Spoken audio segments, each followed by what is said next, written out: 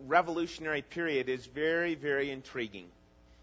And I know many of you've done that. You know, you've tried to stay in touch in that way. The frustrating thing is there's a lot of rewriting going on. A lot of rewriting of our history going on. And again, many of you are aware of that. We don't need to get into a lot of examples about that. Here this morning, I just basically want to, mention some things about the revolutionary time and some of the things that built up there and some of the things that we ought to really just thank God for. There's so many, we just sang that song, thanking God for giving Jesus Christ. There's the culmination of our thanks. There's the culmination of our worship. It's in Christ alone, right? But there's so many other things that have come about. And the forming of our nation, I am no professional at it, but it's just amazing, thinking of what so many of those men and women went through so that you and I could sit here right now and have this kind of a freedom. Okay? Now, we're gonna be looking at the passage that we just read, not right now, but in a little while. We're going to look at John chapter 8.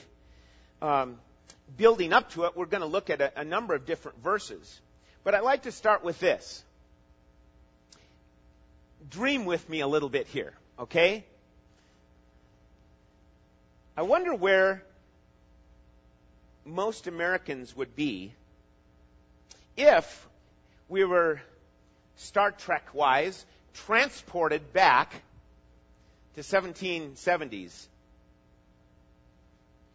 Would you be living in England, or would you be saying, I got to get to America? And we'd all say, oh, yeah, well, come on, I'd want to be getting to America. Really? Really? That's a challenge. There's a challenge that lies underneath that thought and that concept, if that were to ever happen. Because there was a demand that the people in America were going by this idea of self-government. And that was one of the driving forces underneath it all, was that we need to have self-governing people. And versus what was going on in England with here's the King George at the time, and what he laid down. That was it. And there is no real vital participation there. Because why? The king, whatever he said, went. That's the way it went. And so, it's interesting to stop and think. Have I grown into one that loves freedom and liberty and self-governing? You know what I mean by self-governing? That you're under, freedom isn't just, it's how do we define freedom? It's not just doing whatever you want to do. Is it? No. Freedom is to do the right things. Okay? So it's a real challenge. And how is it that you and I are living now? How are we living now? And that's a challenge for us, because all too often we're letting what? We let the government call the shots. We're not as involved as we ought to be. And what was it all for? What was the whole thing of the revolution all about? It's for the people. Interesting things to give consideration to.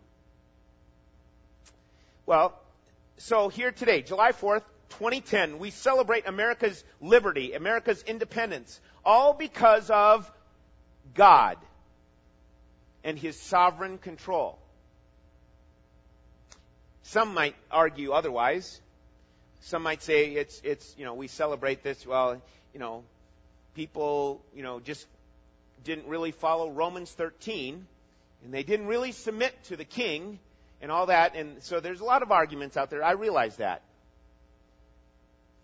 But here is, an understanding of how it came about, and some of the quotes and some of the things written all point to, here's a sovereign God who is in control of things that brought this about. And not only his sovereignty, but another big word we throw around is his providence, especially, and that's one especially the founding fathers would mention a lot of the times, his providence.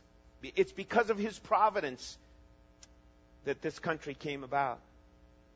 So it's due to God first, but also to an unlikely host of heroes who risked or even lost their lives, their families, their fortunes, and their dreams for the cause of liberty. And for you and I, that you and I could enjoy it. And so, the buildup of it all, excuse me, I mentioned last week that there's a motto that they had back in those days, and it was one of the flags, "Don't tread on me." And it was the emblem of the rattlesnake. And there's a lot of symbolism with that rattlesnake, and you can look it up on your own if you want. But that phrase, "Don't tread on me," was one of the mottos for the time. Along with another motto that I wanted to mention, "No king but King Jesus, God." No king but King Jesus. If you need to be refreshed for it, go look at the little stool behind the drum set. It's got the saying right there on it. No king but King Jesus. I think Lynn Kinsell fixed that for us and put it on there. I think that's who it was. We'll have to check. Anyway, that was one of the rallying calls of the revolutionary time. No king but King Jesus. Okay? And after, a quick review of some of the reliable websites regarding the revolutionary time, you see that not only the military people and the political leaders of the time would pass it on by word of mouth, but the writers and authors would write of it, and the preachers would preach about it. And thus, it kept this momentum of the revolutionary time going. No king but King Jesus. Indicative of this kind of spirit, in 1775, there's a Lutheran pastor by the name of John Peter Gabriel Muhlenberg who preached a sermon on Ecclesiastes 3:1. This is 1775. And the passage was, "To everything there is a season, a time for every purpose under heaven." Concluding the message, he declared, in the language of the Holy Scriptures, there's a time for all things. There's a time to preach and a time to fight. And now is the time to fight. He threw off his cloak and he walked out in his military outfit. He ended up joining the army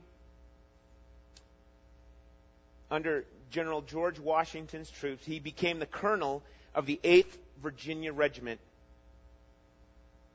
Ministers turned the colonial resistance into a righteous cause and served at every level in the conflict. So I don't have that outfit today. I couldn't get my shirt around it or whatever, realizing I need to keep working out. So lose some weight here. Anyway, not only that story, but some others. When it's interesting I'm just going to share a couple here of some of these stories. I hope they'll be of interest to you. I believe they will. First one is once the treaty was signed with Great Britain in 1783. Interestingly, and this is from a book, The Spiritual Heritage of America by David Barton. And he writes this. He says, interestingly, even that peace treaty negotiated and signed by John Adams, Benjamin Franklin, and John Jay, one of the Supreme Court members, reflects the strong religious sentiments of our founding fathers. For example, notice its opening declaration. In this treaty, it said, "In the name of the most holy and undivided Trinity, amen." And thus started the wording of the treaty between the United States and Britain. And when the word of the signed peace treaty reached America, George Washington officially resigned as commander-in-chief. Now, Washington at that point, some of you might know, but I'll just say it for those that don't. Washington then sent a letter out to the 13 governors and state legislators, informing them of his resignation. In that letter, Washington rejoiced in America's recent successes and then closed his statement in his letter by offering this prayer for the states and their governors. Here's the prayer.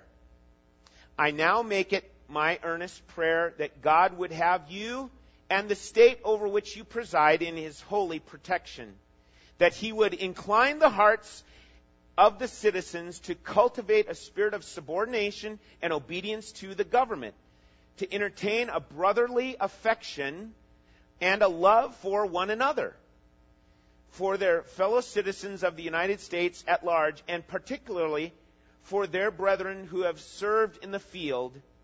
And finally, that he would most graciously," he's saying God now, "that God would most graciously be pleased to dispose us all to do justice, to love mercy, and to demean ourselves with that character, humility, and temperament of mind which were the characteristics of the divine author of our blessed religion, without an humble imitation of whose example in these things we can never hope to be a happy nation."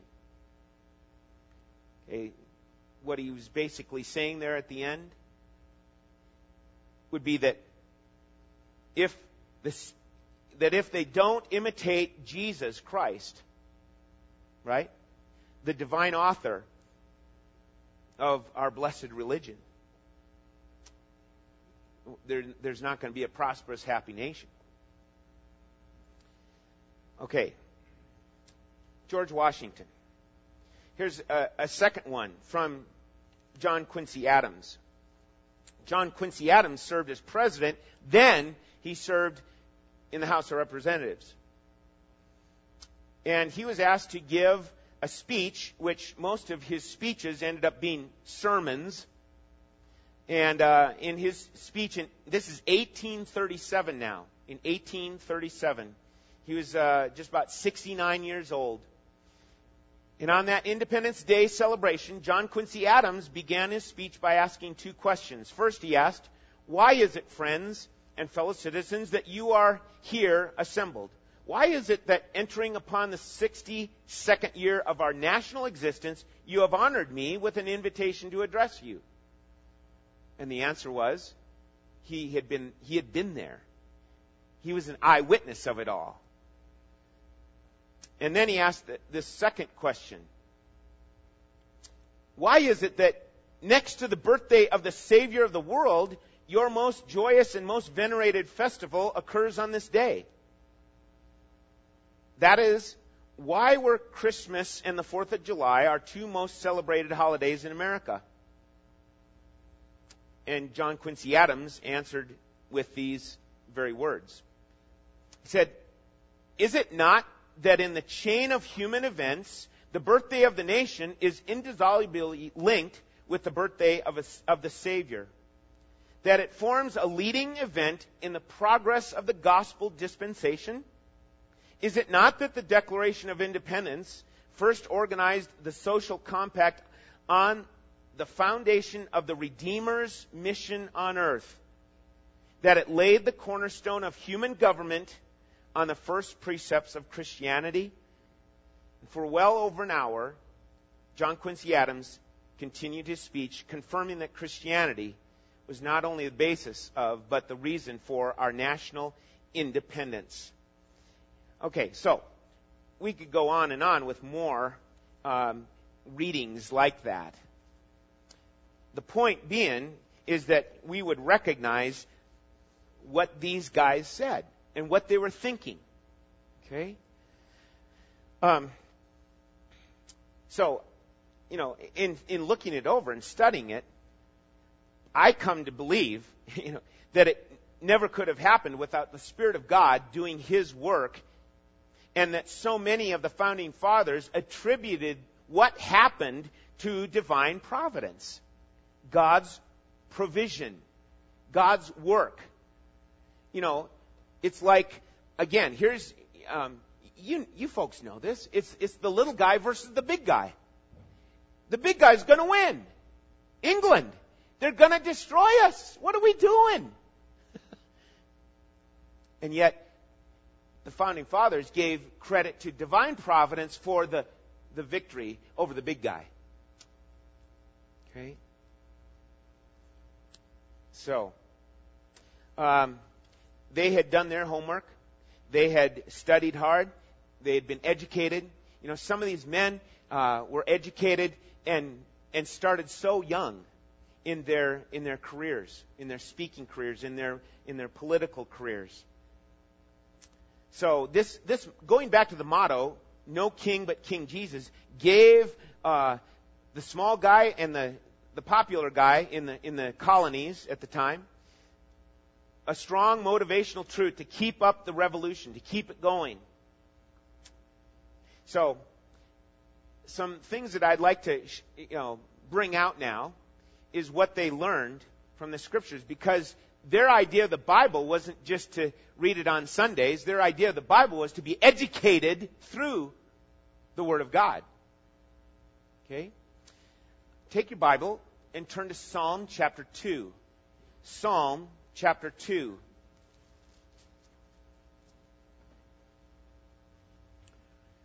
So, our understanding of the true working of liberty or freedom starts with this axiom. If you want true liberty, you start with the one who gives true liberty. And that's God. And according to Psalm 2, it starts by acknowledging Him as the true King and paying homage to Him as the true King. So, Psalm chapter 2, why are the nations in an uproar? And the peoples devising a vain thing. The kings of the earth take their stand, and the rulers take counsel together against the Lord, against His anointed. Let us tear their fetters apart and cast away their cords from us. He who sits in the heavens laughs. The Lord scoffs at them. Then He will speak to them in His anger and terrify them in His fury. Verse 6, but as for me, I have installed my King upon Zion, my holy mountain. That's God speaking. God has installed His King. And it's the Messiah. Okay? Verse 10, he says, now therefore, O kings, show discernment. Take warning, O judges of the earth. Worship the Lord with reverence and rejoice with trembling. Verse 12. There's a lot of different ways that it's mentioned here. But in the New American Standard, it says, do homage to the Son. Any of you have other translations that read differently? Gloria? Okay. And that's exactly what I wanted to have mentioned was, it says, kiss the Son. Kiss the Son, meaning Christ, the Messiah. Bow before Him. Recognize He is the King. Worship Him. Do homage to Him. Look at verse 12. Lest He become angry and you perish in the way. For His wrath may soon be kindled. How blessed are all who take refuge in Him. Okay? There's one of the first sightings of here's God's King. Psalm 24. Turn to Psalm 24. Psalm 24 is one of the Psalms that forms a trio of Psalms about the king. The first one is in Psalm 22, and then Psalm 23, the great shepherd, and then Psalm 24. We want to look at Psalm 24. The earth is the Lord's, and all it contains, the world and those who dwell in it. For he has founded it upon the seas and established it upon the rivers. Who may ascend into the hill of the Lord? And who may stand in his holy place? Here's the answer. He who has clean hands and a pure heart, who has not lifted up his soul to falsehood, and has not sworn deceitfully, he shall receive a blessing from the Lord and righteousness from the God of his salvation. This is the generation of those who seek him, who seek thy face, even Jacob. Selah. Lift up your heads, O gates, and be lifted up, O ancient doors, that the King of glory may come in. Who is the King of glory? The Lord, strong and mighty, the Lord, mighty in battle. Okay, and so it kind of repeats itself there as you finish it off. The King of glory, he's coming again. Okay, he came first as the servant king. Baby Jesus grew up, became the servant king, the theme of the Gospel of Mark. And now he will come again, the King of glory. Okay? So, there are many references in the Old Testament and implications of the king. I'd like to ask, if you turn to Jeremiah chapter 10. Go to Jeremiah chapter 10. Now, this is given in the midst of man's idolatry, man's worshiping false idols. And here's the Lord, and the word of the Lord being spoken. Jeremiah 10, starting at verse 2. Thus says the Lord, do not learn the way of the nations, and do not be terrified by the signs of heavens, although the nations are terrified by them. For the customs of the peoples are delusion, because it is wood cut from the forest, the work of the hands of a craftsman with a cutting tool. They decorate it with silver and with gold. They fasten it with nails and with hammers, so that it will not totter. Talking about a handmade idol. Okay? You can do nothing. You know, he says in verse 5, they cannot walk. Do not fear them. They can do no harm, nor can they do any good. Verse 6, there is none like thee, O Lord. Thou art great, and great is thy name in might. Who would not fear thee, O King of the nations? There we go. Who's the King of the nations? It's Jesus, the Messiah, Israel's King, Israel's anointed one. Okay? This has been, here it is in the Old Testament, repeated time after time. A king is coming. He's coming. And when the king came, okay, it's Jesus. Here's the king. And he's not always recognized as the king, but he calls out his disciples. And he calls out the 12 disciples. He prays about that. He calls them, and one of them just happens to be not only Andrew, but Andrew goes to his brother, and here's a great example for us believers. Andrew goes to his brother and says, hey, Peter, Simon Peter, we have found the Messiah. There was the key word. We found the king. He's the anointed one, the son of David. He's the one greater than Solomon. We found him. Yes. Well, one of the disciples that came along was Simon, another Simon, Simon the Zealot. You know what Simon the Zealot and his guys were all about? When are you going to set up the kingdom, Lord? They were concerned about what they were under. They were under Roman rule, right? And they were concerned about this.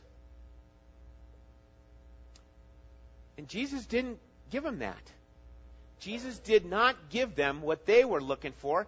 They were followers. They were true followers, true disciples of the Lord. But they didn't get what they were asking for. They were saying, Come on, when are we going to whip these Romans?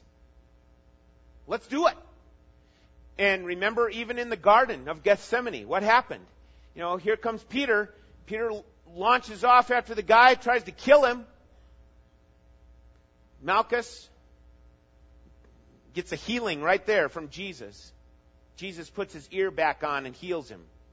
You would have figured that they would have said, hey, there's something different about you. Maybe we shouldn't arrest you. But they did. Because why? Here's God's plan. Here's God's sovereignty. Here's God's providence. Is that someone needs to die for the sins of mankind. And the will of man, here's Simon the Zealot, and here's Simon Peter also trying to push forth the will of man. Simon Peter says, oh no, Lord, may it never be. And Jesus says to him, get behind me, Satan. Here's the will of man. And just like Simon Peter, Simon the Zealot had, grandiose ideas about, we'll be out from under the Roman rule. It'll be great. Okay? So, that's kind of the build-up.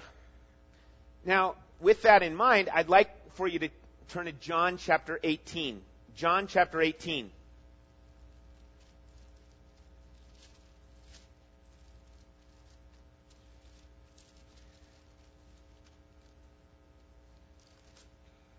John chapter 18.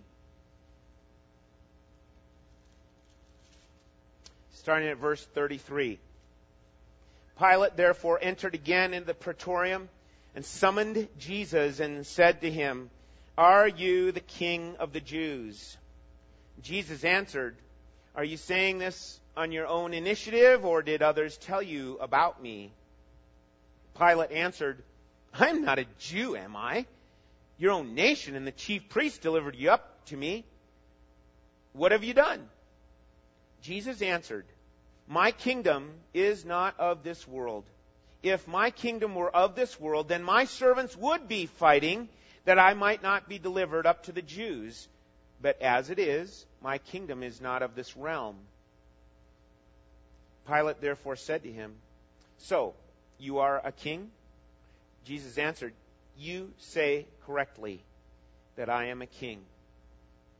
For this I have been born, and for this I have come into the world, to bear witness to the truth. Everyone who is of the truth hears my voice. And here's one of the most amazing statements given when you consider what's going on in our world, where there's the removal of God, trying to push God out and trying to deal with things on man-centered ways. Here it is, verse 38. Look at it. Verse 38. Pilate said to him, what is truth? And it's just here's basically a representation of what we're seeing now. It's this ongoing issue. Well, truth to you is not necessarily truth to me. It gets into this, relativism, right? And Jesus, we have to remember, it was Jesus who said, I am the way, the truth, and the life. No man comes unto the Father but through me. He was pointing to himself. He wasn't pointing to a system of religion. He was pointing to himself. Okay? So, with that in mind, I want to take you back to John chapter 8. Okay? John chapter 8. See, he said, my kingdom is not of this world. If it would have been, my followers would be fighting. And you say, well, that's why we shouldn't do any war or any fighting, why Christians shouldn't do that, because of what Jesus said. But we're not taking into the whole perspective the Word of God and what it's saying. Jesus later on said, take up your swords and go. Okay? Not to necessarily go warring like in the old days of the Crusades. That was way overboard. if you're a historian, you understand the Crusades were done just to wipe people out, to get to a physical place, Jerusalem. And it was totally off base. It gets into all sorts of issues about here's swords and guns and here's all the wars and such. Why is it that we have it? Well, because of sin, right? So I want you to take a look here at John chapter 8, and with this we'll transition into our communion time. John chapter 8, starting at verse 31. And Jesus therefore was saying to those Jews who had believed him, if you abide in my word, then you are truly disciples of mine, and you shall know the truth, and the truth shall make you free. See, this is what we need to hear, is what Jesus is talking about regarding what it really means to be free. We can study about the Revolution, and we can study about our American history, and yet still be enslaved. And it might be that you are here this morning and that you are enslaved, and you're not really free at all. We've got to get our thinking straight from the Word of God.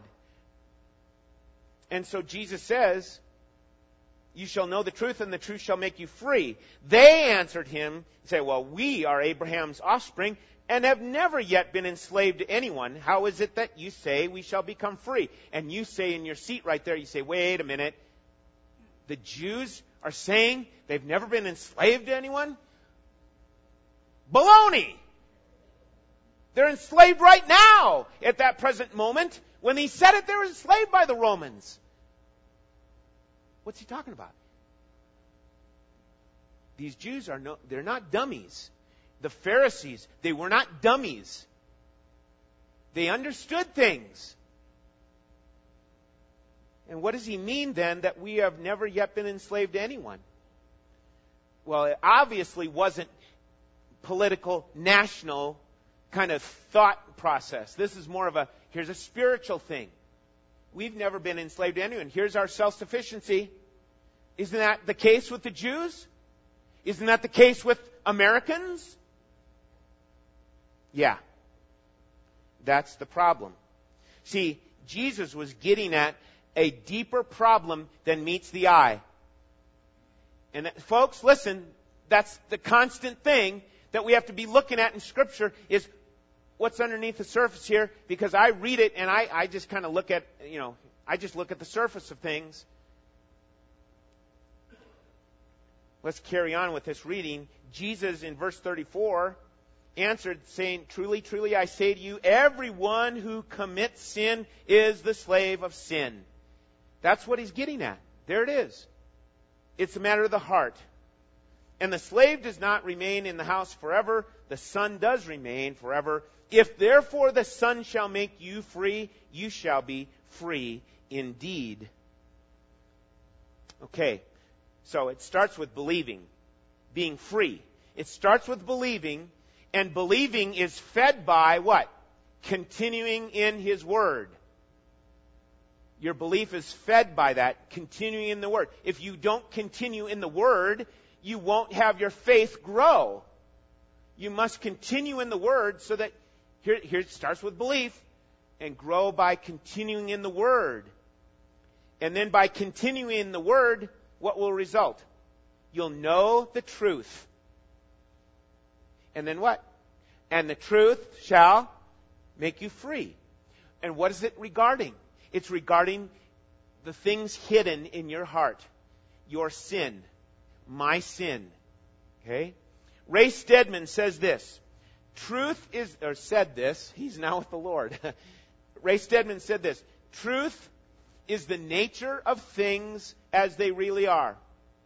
Truth is seeing through all the illusions, the dreams, the fantasies, the wishful thinking, all the facades, and all the unreal images, and getting down to the heart, the core, the reality, that which really is.